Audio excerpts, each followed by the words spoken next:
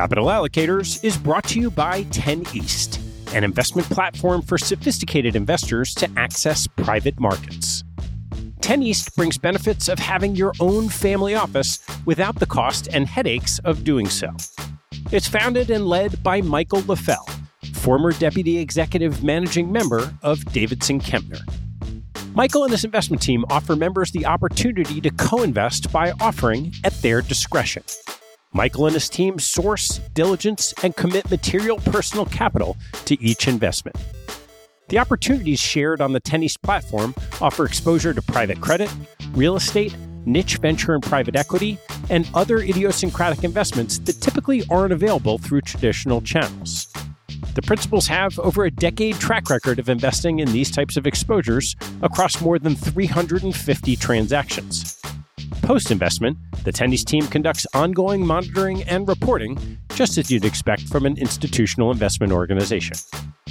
I've known Michael for about a decade, and after becoming impressed by the quality of 10 East offerings, its research process, and high-quality investment team, I became an advisor to the organization and investor in multiple offerings. You can learn more and join me as a member at 10east.co. That's the number 10east.co.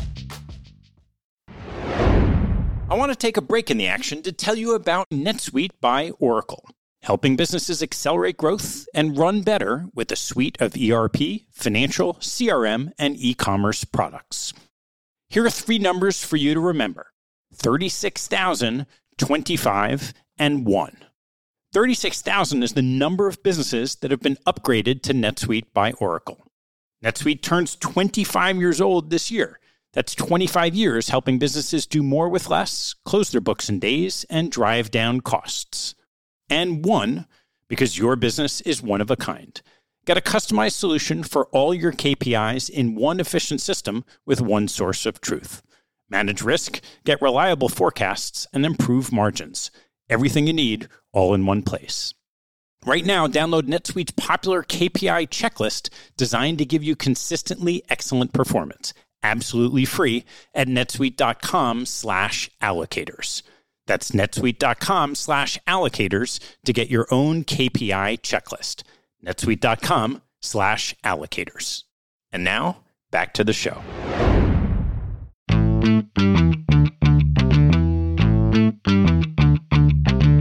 Hello, I'm Ted Seides, and this is Capital Allocators.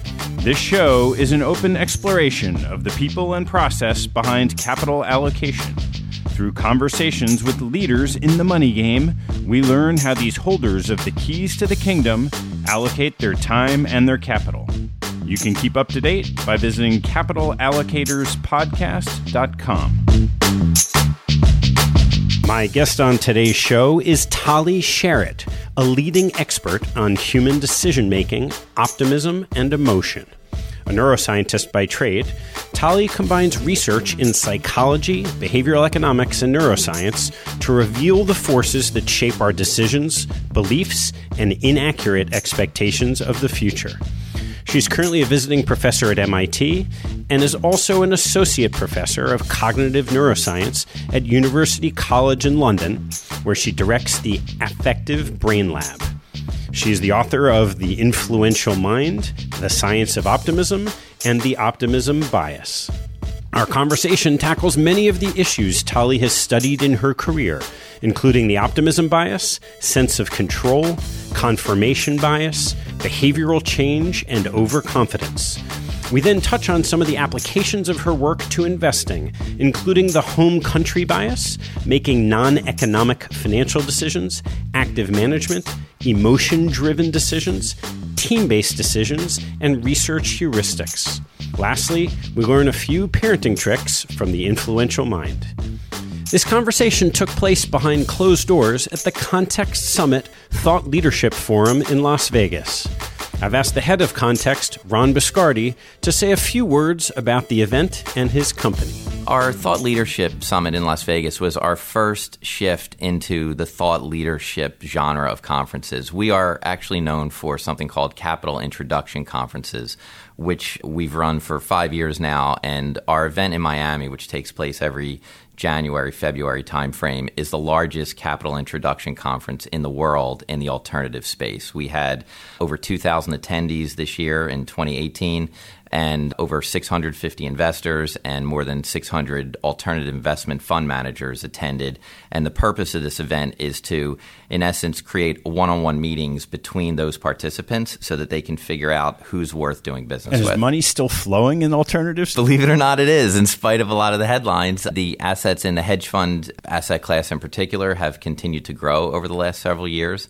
And there is a tremendous amount of activity taking place at our events annually. We know anecdotally there's billions of dollars moving through that event every year. Well, Ron, I know you're also up to a bunch of other stuff, and so we may have to sit down for a full conversation in the not-too-distant future. Happy to do it. Thanks, Ted. Thanks.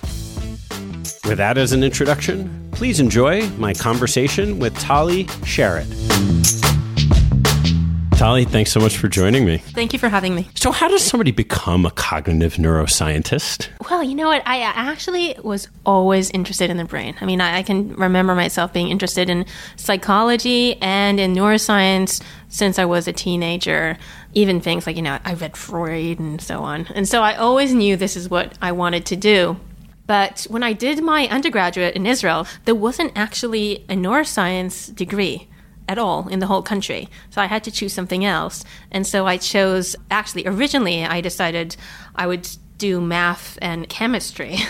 And then just days before I was to start in Tel Aviv University, I changed it to psychology and economics. And so I did my first degree in psychology and economics, and I was mostly interested in my course on biological psychology. And actually, I had no intention at the time. I didn't know you could combine psychology and economics. I mean, this was like the mid-90s. But from there, I then went to do a neuroscience PhD in New York University. And now what I study is this combination between neuroscience, psychology, and economics, or behavioral economics.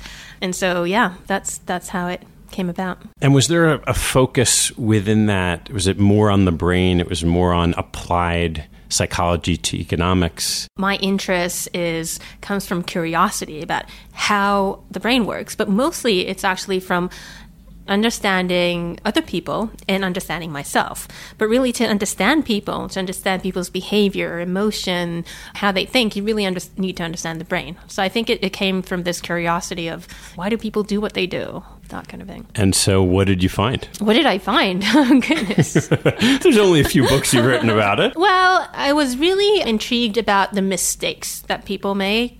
So I read Daniel Kahneman's work when I was in Tel Aviv University. So this was the mid-90s, so before he got the Nobel Prize. But we had to read his work for one of our courses in economics. And it made a lot of sense to me.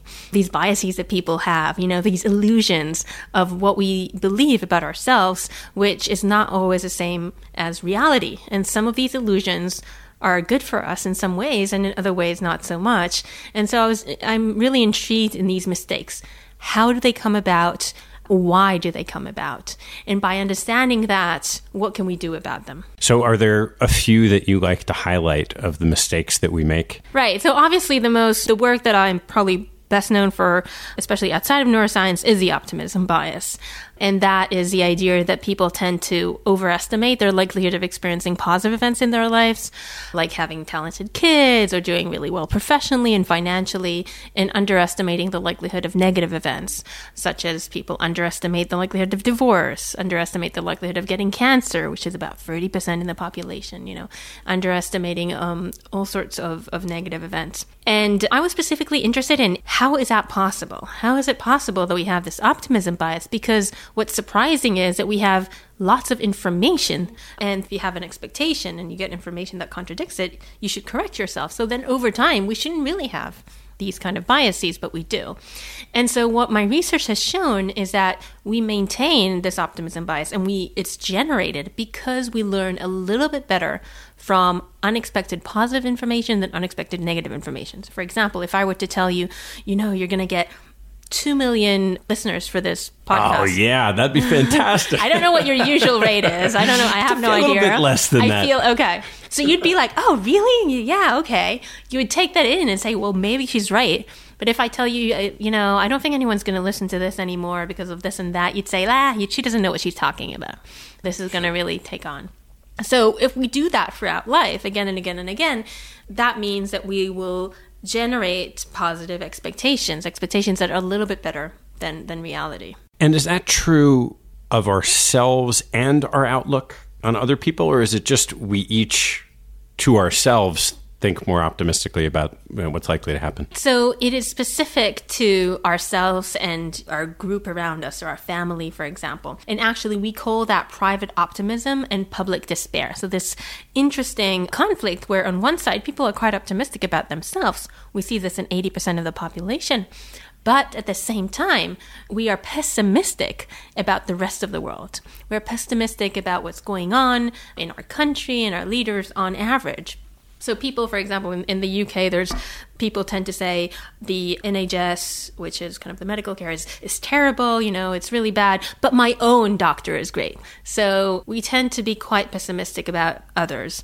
And there's a few reasons for this. One reason that I highlight is control. We believe our future will be good because we believe we can direct the wheel in the right direction, but we don't have control over the world at large and over our leaders. And so we're more pessimistic about that.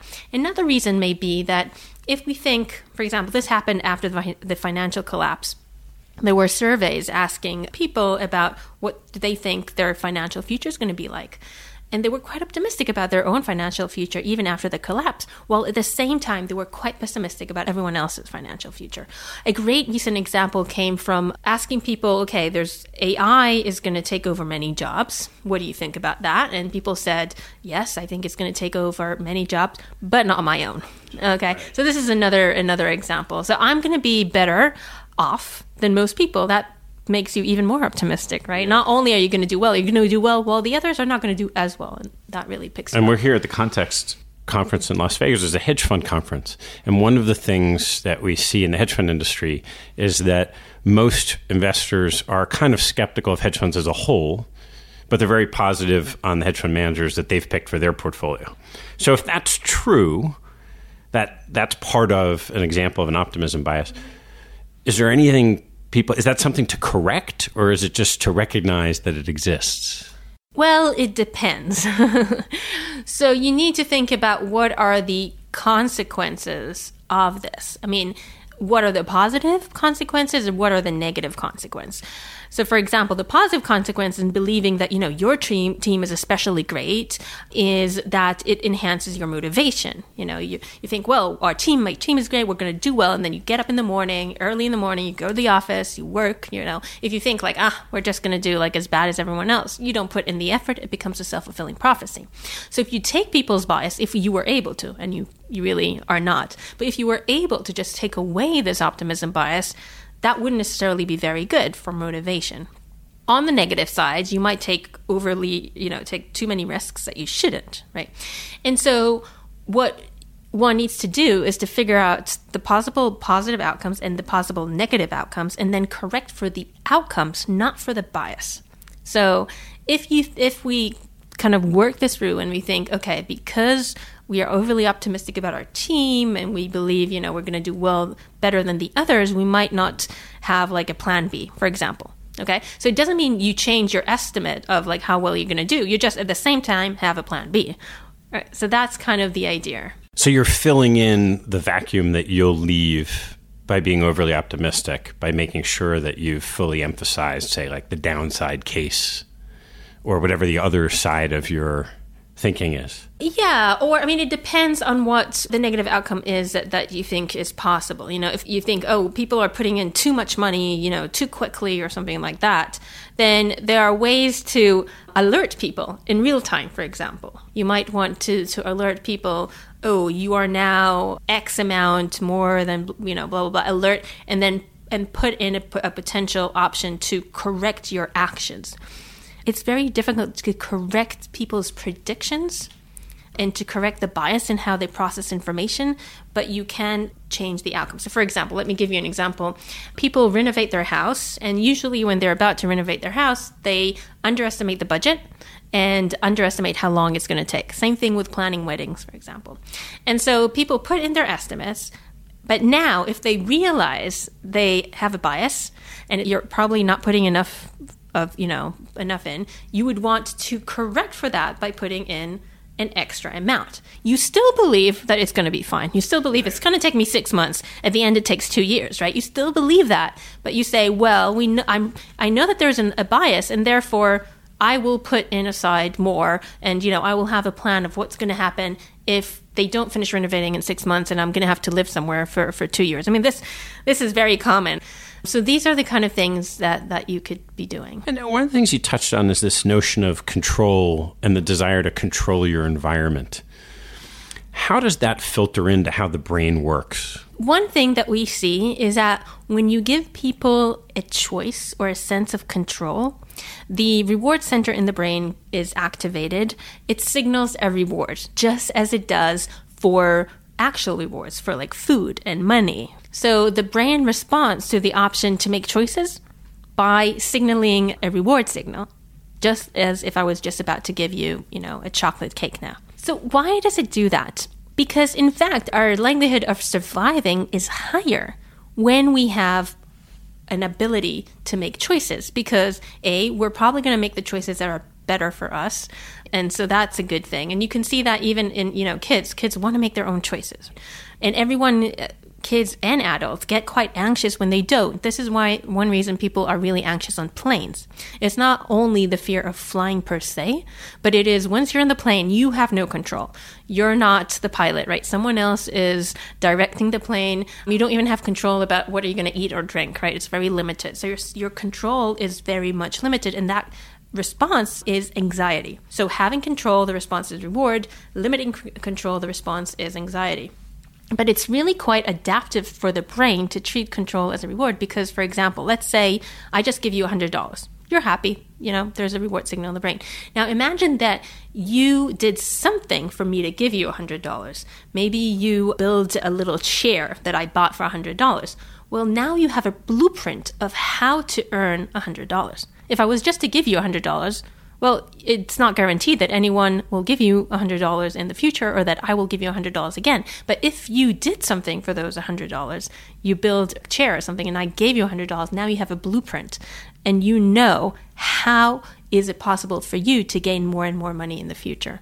And so it is quite sensible for us to desire to have agency and control. Right. So I'm picking up these little nuggets of every time there's a problem, you've thought of a potential remedy.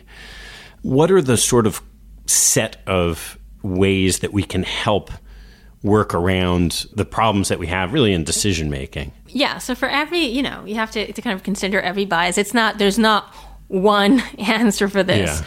Obviously, the first thing we need to do is be aware. Okay, so it's great that people are now aware of Kahneman's and Tversky's work and other people like them because now people are more aware of these biases. So confirmation bias, for example, which also we've done a lot of work on, is the tendency to us to take in information that already confirms what we believe and to tend to relatively ignore information that contradicts it. For example, we did a study where we brought people into our lab in pairs and we had them make financial decisions together. Specifically, they had to assess real estate. And while they were doing that, we also scanned their brains in 2 brain imaging scanners, but they could interact over the internet. And so what we found that when the 2 people agreed on how much real estate was worth, each person's brain was closely monitoring the information coming from the partner. And everyone became more confident in their decision, right? Because, well, we agree, so we're probably right, and they became confident. When the 2 disagreed, we found that the brain was shutting down. It wasn't actually taking in the information coming from the disagreeing partner, and people's confidence in their own decision didn't change much. So they learned that the other person disagrees with them, but yet their confidence remained relatively stable. Now, this is an example of a confirmation bias. So if we know that we have a confirmation bias, and this obviously can cause great mistakes, right? Because, information that contradicts it is coming in, but we ignore it. Well, that's a recipe for mistakes. I think one way to overcome this is to have your decisions and predictions assessed by people who don't necessarily hold the same theories as you do and don't necessarily have the same motivations as you do. So this is something that's very common in science. although it doesn't work perfectly well, but it works relatively well, I think. So, for example, before we publish anything, we publish a finding, it is reviewed by other people who don't necessarily have a strong theory one way or another and don't have a motivation. If I have a theory, I have a motivation to confirm that theory because it's my theory, right? And so obviously I might ignore or not notice data that contradicts it. But if I then give you my data and reasoning and whatever, and you don't necessarily have a prior about this, you'll be better able to assess it and say yes or no. So if any kind of decision can then be assessed by other people who come from, a different group, or that is one way. I know a lot of the research you've done on things like compliance with thinking about like hand washing in hospitals. There are a bunch of things that people know they should do for health reasons, whatever it is, or employees, but don't. How do you get people to conform with things that everyone would agree are probably beneficial? Can you talk a little bit about the things you've learned in that process? If we talk about the hand washing study that was done by a group of scientists in New York State, the problem that they had was that people in hospital, medical staff, weren't washing their hands before and after interacting with patients. They knew perfectly well that this could cause a spread of disease. But the problem is that knowing that something bad might happen in the future is simply not enough motivation to get us to act today. And this is a common problem. We know if we drink too much, smoke, if we don't exercise, we don't eat healthily, bad things might happen in the future. But it's in the future, so it's far away. And plus, we think, it's going to be fine, right? Because usually we tend to learn less from negative information. So we tend to ignore it and we're optimistic and we say it's fine. And so what that means is that simple warnings is not enough. We need to use another approach to get to the same outcome. In this case, the outcome was getting people to wash their hands. And the solution that they found was to give them real-time feedback. So every time they washed their hands, there was an electronic board that gave them feedback saying, well done, and showed them how the numbers of the current shift rate of washing hands went up. The people in the shift at the time? The people in the shift. So this was really good because immediate rewards is something that we know is very effective at changing behavior. Rewards that you get immediately. You do something and immediately I tell you, wow, great. Or I give you even money, or, it could be monetary, non-monetary. That has a lot of effects. So that is a great way to change behavior because you're not asking someone to change behavior in order to avoid some bad thing in the future. You're telling them, well, change behavior because you're about to get something really good now. And that is really, really effective. And people also love to see progress. So they do something and things are like moving up. That is great. There was one person who heard my talk in another conference, and he came back and said later, and he said, yes, we had a problem where a client was about to go elsewhere because, we weren't giving them ways to save money. But he said, I'll give you a month to find some solutions. And so he went back to his team and said, well, we have to find this solution for the client. And then he put like a big board in the common room of the team. And every time, and he was just assessing their development. So, what they had to do was find ways to save whatever thousands of dollars. And every time they did, they put it on the board as like, okay, we made progress, this amount. So they could see it going up. And seeing progress is something that really motivates people as well. And again, it was emphasizing the positive, not emphasizing we have to do something now, otherwise a client's going to go, which Right. causes people fear. And fear actually causes inaction. So fear can demotivate and causes us to freeze and not actually to do things and to become more creative. There's they've been shown to be a correlation between positive feelings and creativity, for example. And does that hold for all different kind of personality types? Yeah, so definitely there is in everything, there's individual differences, and everything is a scale. So some people are really responsive to immediate rewards. Some people, I don't care as much, right? Some people are really responsive to social incentives. They really care about what other people are doing. They want to do the same. Some people are more individualists, so they don't care as much. They want to be their own person. So in everything, there is definitely a scale. And if we're trying to target a specific population or a specific person, it's good to know What are their mental state? What are their personality measures like? Are they usually, so most people are optimistic, but not everyone, right? About 80% of the people are, and then 20% are not. They're pessimists. So that could make a difference. That could definitely help to tailor our techniques. So when you put your old economics hat on and look at what you've learned about how the brain works and how the influential mind works, where do you see applications of that, either to the realm of economics or in finance or investments or how people make financial decisions? So I think the kind of biases that we talked about are very prominent. The confirmation bias. It's been shown that, for example, if you make a financial decision and then you straight away see information that confirms it, you're more likely to make the decision again. But if you make a financial decision and then you get information that disconfirms it, it shows wasn't a good idea, you are still going to make the same decision again. So these kind of things, and overconfidence. I mean, obviously that is a big thing in finance. People tend to be overconfident in general. So we don't really have data on whether people in finance tend to be more overconfident than the rest of the population. We do know that entrepreneurs, though, tend to be more optimistic than the rest of the population. And that once they become entrepreneurs, they become even more optimistic. And it makes kind of sense, right? In order to become an entrepreneur, you have to be comfortable with taking risk. And one way to be comfortable with taking risk is to underestimate them. And on the other hand, we know that lawyers tend to be less optimistic than the rest of the population. We don't know if it is pessimists that decide to become lawyers or whether once they become lawyers, they become pessimistic because they always need to think about the worst case scenario.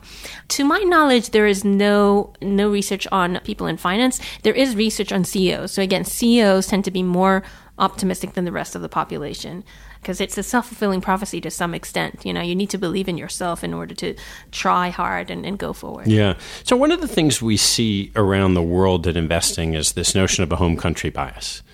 People in the U.S. tend to invest more in U.S. securities, people in Europe, Asia. How does that tie in with some of the things you've learned? Yeah. So I mentioned this in my book. This goes back to control and familiarity.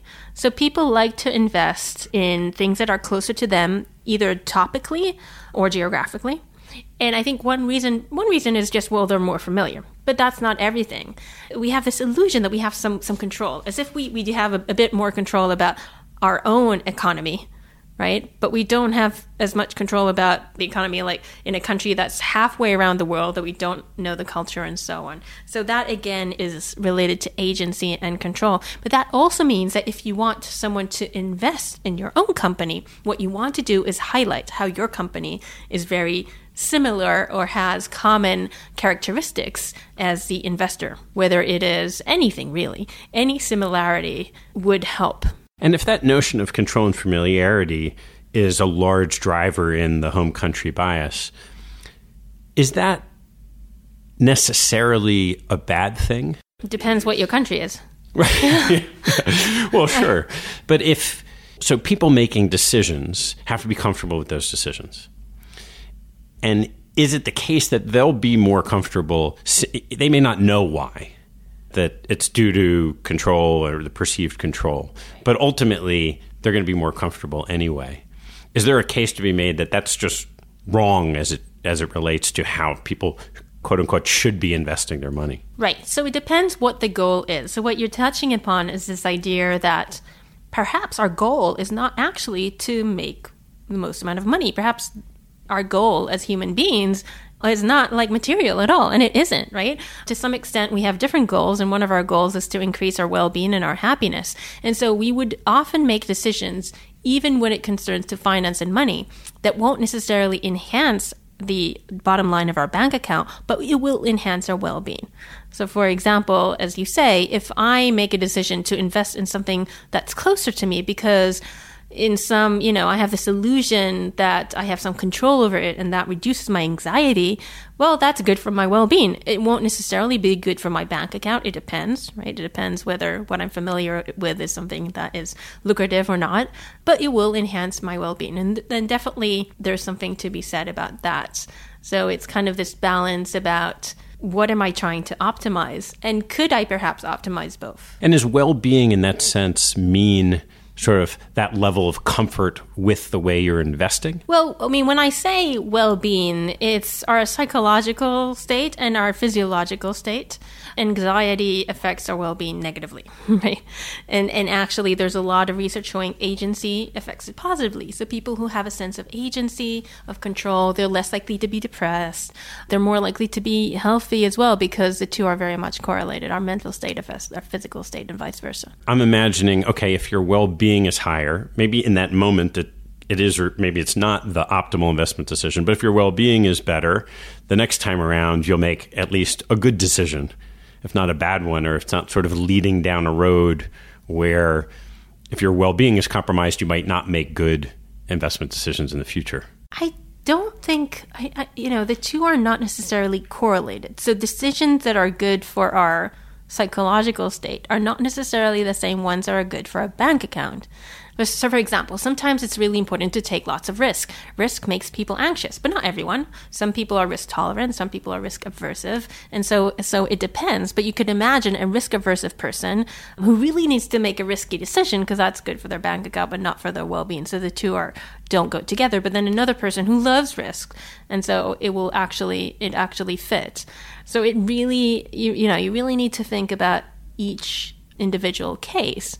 What is a decision, and is it enhancing one but not the other? And is there any way to reconcile it? One of the other things you talked about in your book is this notion that people trying to pick stocks also have this almost do it because of an illusion of control. And that, so much of our world is this question of, do active managers who are picking stocks add value compared to just buying the index? How does that sort of play out in the same way? Yeah, so we did a study where we had people play a game that's a little bit like picking your own stocks, where they could make their own decisions or give an expert an opportunity to make decisions, and they knew how well the expert was. So they knew the success rates of the experts, and they had some sense of their own success rates. So some people were underconfident, some people were overconfident. So people didn't really assess their own ability very well. And there is some contribution for being overconfident for why people want to make their own choices. But even after taking that into account, people still would rather make their own decisions rather than give it to an expert whose success rate is higher. And the reason that we concluded what's driving that is the extra benefit of control. So just making a choice feels good, and that's kind of things that people desire. Even if they know the outcome's less favorable. Yes, even if they know the monetary outcome is less favorable. Yeah.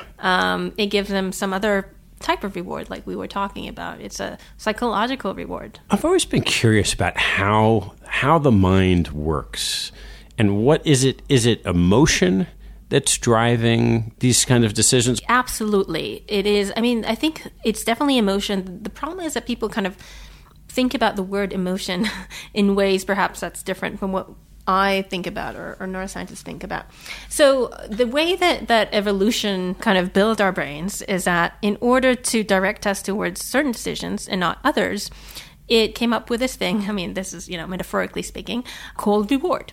So good stuff that will enhance our survival in general would be associated with a reward. And that includes sex, so we can have kids, and food and water, so we can survive. So all of these things are associated with a reward, which is basically a good feeling. And then things that can be dangerous and can limit our survival were associated with negative feelings, with anxiety and fear. So if we think about having predators or something like that, then we have a negative feeling. And so those feelings, good or bad, are what's driving our decisions, and they're supposed to be driving our decisions. It is the information that is supposed to be calculated in our brain, added together, and drive our decisions. And so you could call that emotion, and every sort of emotion is a signal or information that goes into the decision making for good reason. You want to have that. People who have impairment in the brain, for example, they have, some kind of problem in a specific part of the brain, and as a result, they don't have these signals. They don't have a reward signal. They don't have emotion. They have a very hard time making decisions.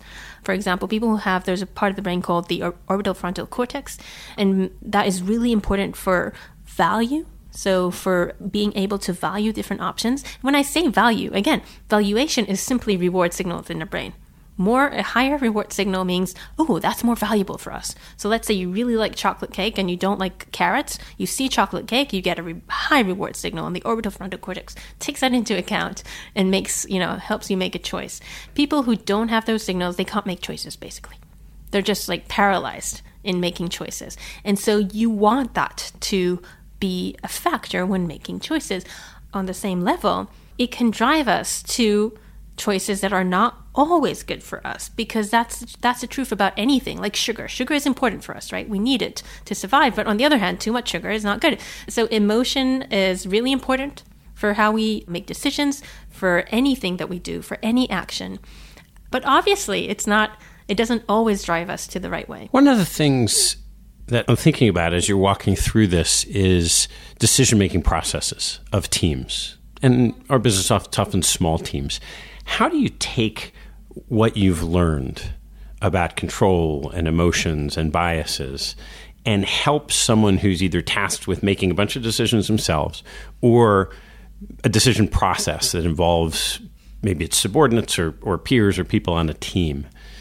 Are there tools that you can take out of these lessons and say, okay, we can improve our decision-making process by doing these things? Well, one thing with teams for sure is that we need to take into account our tendency to conform. If most people agree on something, we think that's probably right, and then we'll go along with it. And so this is a problem when making decisions together, when everyone's around in a team. And so in order to tackle that, one good thing to do is to have people write their own opinions down before things are discussed. Or if there's you need to make a decision, you just say, okay, anyone who's like for it, put your hand up now before even discussing it. So you put a hand up and then you know who's for, who's against, and then you can start discussing why. But if you just have, and by the way, does that act of putting your hand up, do people look around the room and almost instinctively conform because they see someone else's hand up? Okay, so this is a possibility. And so one thing to do is just to have them write down before, right? You write down and then say, okay, what did you write down? Were you for? Were you against? What were your reasons? And so things are written down before people start discussing it. And it's also been found that discussion is important. So it could be that the majority, we shouldn't go with the majority. So putting your hands up doesn't mean that's the end of it. Or, voting doesn't mean the end of it. Because majority often can be wrong. So you want people to have some kind of commitment in advance to what their opinion is, just so it can be heard. But then once it's heard, it's perfectly fine to change your opinion based on information perhaps that you didn't have, right? So discussion is important as well. So we kind of want to make sure that there's not too much conformity. At the same time, we want to necessarily hear what other people are saying. And then the other thing that I mentioned earlier in the talk was overconfidence, right? So one mistake that we do is just we go with the majority. We think, oh, majority is good enough. No. And the other thing is we go with the most confident person in the room, the person who talks more than others, that have shown to be correlated with thinking that they probably know what they're talking about and talks more confidently. So we have to make sure that we realize confidence does not equal competence. Although, that's one heuristic that we have. We have this heuristic. We think that confidence in our mind is like, oh, confidence, they probably know what they're doing. But we need to be aware that that's not the case and ask for the actual facts, for the actual data before we make decisions. Is it normal that if you have a team where there's a lead decision maker and then there are supporting researchers, let's say, is there a tendency to just defer to the head? And it's sort of same way, like the notion of whether it's confidence or competence or perceived competence, because there's, say, a chief investment officer and they're the leader of the team. And then you have other people that maybe have different or more information about a specific decision, but ultimately aren't the decision maker. Right. And how do you navigate around making sure you get as much information as you can on the table in an unbiased way before decisions need to get made? Right. So again, you can have people put their opinions and reasons for it before they know what the lead team person thinks. What new research are you working on? Well, so we have, I have different people in my group and they're interested in different things. The one thing that kind of is similar in all the research that I do is to try and figure out what the influence of emotions or affects are on our decision making and memories and so on. So some of the things that we're especially interested in is how do people make the decisions of what to know and what not to know. So how do we decide what kind of information we should search for and what kind of information we actively ignore? There are some basic rules that seem to be true for most people, but there's great individual differences as well. What are some of those basic rules to start with? Oh, so basic rules is, in general, on average, we'd rather get the good news than the bad news, right? So if we think it's probably good, we're more likely to seek out. If we think it's bad, we're more likely to say, no, I don't want to know at all, or maybe I want to know, but not immediately. Is that tied to confirmation bias? Confirmation bias, it's confirming what you already believe. Now, imagine that I have a negative belief. I don't want to confirm it. You see? I have a positive belief. I do want to confirm it. But you're right that also relates to that there's another thing, which is confirmation bias. I'd rather have information that confirms what I believe than don't, but that's a bit different. So that's the first kind of normal heuristic. That is one heuristic. Another one is when things are very, very uncertain, that does tend to cause people to want information because we don't like high uncertainty. We feel anxious when things are really uncertain. So big changes make us anxious, and then we want to get information about it. There's like what happened with Brexit, which people started going into on the web and searching for information about Brexit after it was decided that it's going to happen, because that was, okay, something's really big happening. There's a big change, but I don't know what it is, right? And so big changes make us want to understand what's going on because uncertainty is something that we don't like.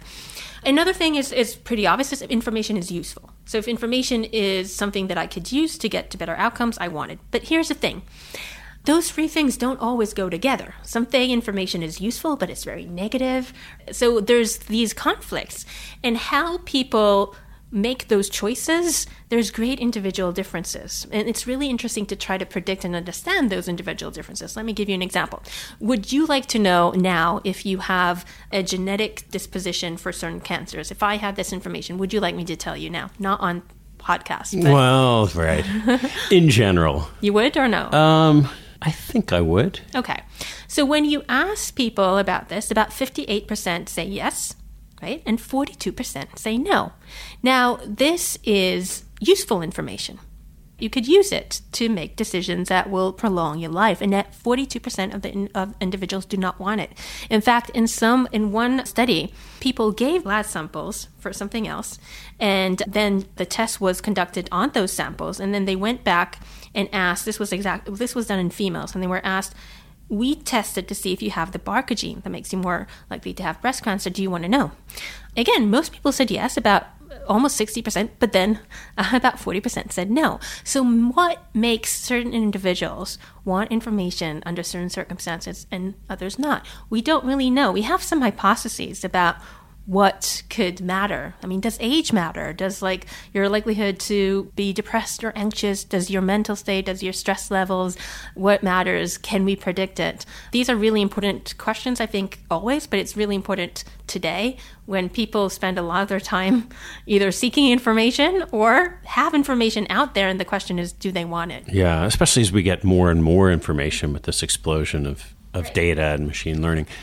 What are your hypotheses in this research that you're doing now? Well, I shouldn't really be, it's too early to say. We have some data coming in, but it's really early, and some of our hypotheses are confirmed and some not. So it seems like it's going to be really interesting, but hopefully we'll have some more soon. Our first study is hopefully going to come out that soon, and then we have a lot of other things. So I want to turn to a little bit of a fun application of this, if we can, which is we talked a little bit before we started about having kids. And yours are a little younger than mine, but as a mother, how do you think about either being aware of how you're going to try to influence them, knowing what you know?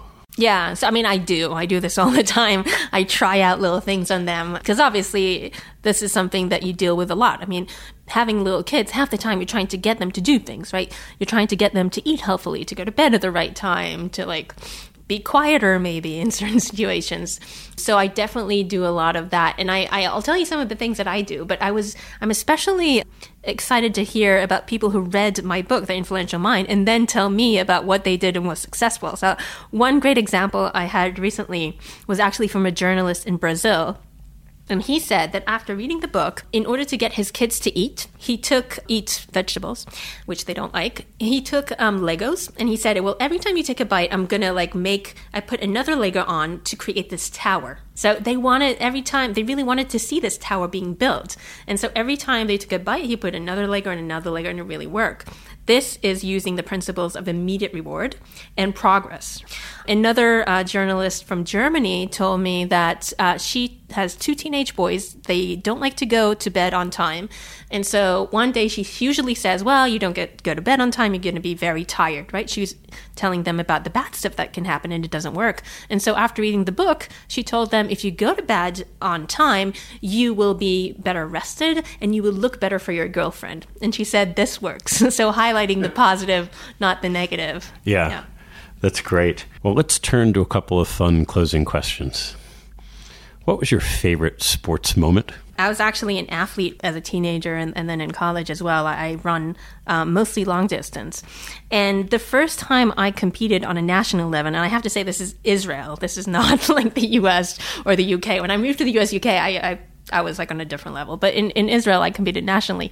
And my first big competition was cross country. And so my coach took me through first to we walked to see where I'm supposed to be running. And then it started and we all started running. And I was okay. Maybe I was 10th or so. And then we got to a point where I knew we had to turn right, but everyone in front of me turned left because the first person made a mistake. So I got to that point and I thought, well, we have to turn right. So I did. And then everyone realized you have to turn right. And so everyone had to come back.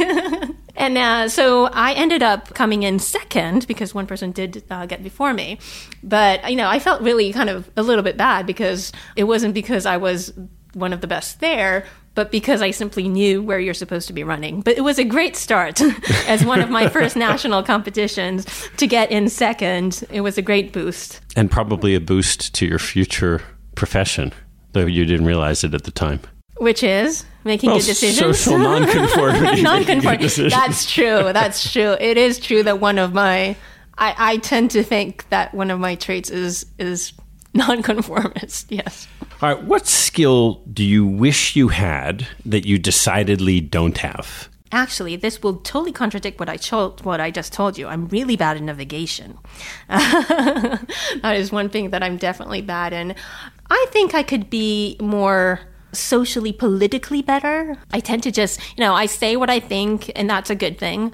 But sometimes you need to be better in that kind of way. Do you think that's coming from a home country bias? Yeah, I think a lot of the things are cultural. I'm getting better at it. I left Israel now 18 years ago, so I'm definitely becoming better. But a lot of the things that I definitely struggled with in the beginning and still to today are things that are okay and common in Israel because of the culture, but not so much in places like the U.S. What teaching from your parents has most stayed with you? Well, I don't know if it's necessarily teaching from my parents, but I think I took some ways of thinking and traits from them. So my father is an academic. He's a sociologist. He was a professor. He's still a professor. He's just retired. And my mom, although she wasn't in the field, she was always very interested and introspective about people's behavior. So I think that kind of combination of someone who is academically interested in social behavior and then another person who's always thinking about what other people are, why are they doing it, what are they doing, and all of that, that is definitely something that I can see in myself and in the career that I chose. What information do you read that you get a lot out of that other people might not know about? As a scientist, I read the type of scientific articles that even if people outside my field would read, they are unlikely to get what it means. Even within neuroscience, if you read an article from a field that's slightly different, it'll be really hard to understand because it's different jargon. So I think as neuroscientists, we have this advantage that we really know the literature in psychology and neuroscience. We're able to understand it, and then it's our job to communicate it to others in a way that is understandable to other people. But people not in the field will have limited access to this. All right, Tali, what difficult decision did you have to make in the past that you feel great about today? Having kids. Definitely. It wasn't like an obvious decision, and one that I'm very happy about, and you know, I like being a mom very much more than I would think. Now, Daniel Gilbert tends to say, not about me, but in general, that this is a confirmation bias of sort, or like a rationalization of sort, that you're so happy that you have kids because you already have them and you put so much effort into it. But I do think that they make me happy. Okay, great. One more. What life lesson have you learned that you wish you knew a lot earlier in your life? Maybe being a bit calmer. And I want to say less neurotic, I don't know if that's quite right, but definitely as when I was much younger, and especially when I just moved to the U.S., there was kind of a lot of kind of anxiety about getting things right and being able to get forward, which now the things that I kind of thought about seems ridiculous. Tali, thanks so much. Thank you so much for having me. This has been fun. Hey, before you take off, I've started sending out a monthly email that shares a small selection of what caught my eye over the month. I get a lot of emails like this, and I'm sure you do too, so I'm only going to send no more than a handful of the very best things that caught my eye. If you'd like to receive that email, hop on my website at capitalallocatorspodcast.com and join the mailing list.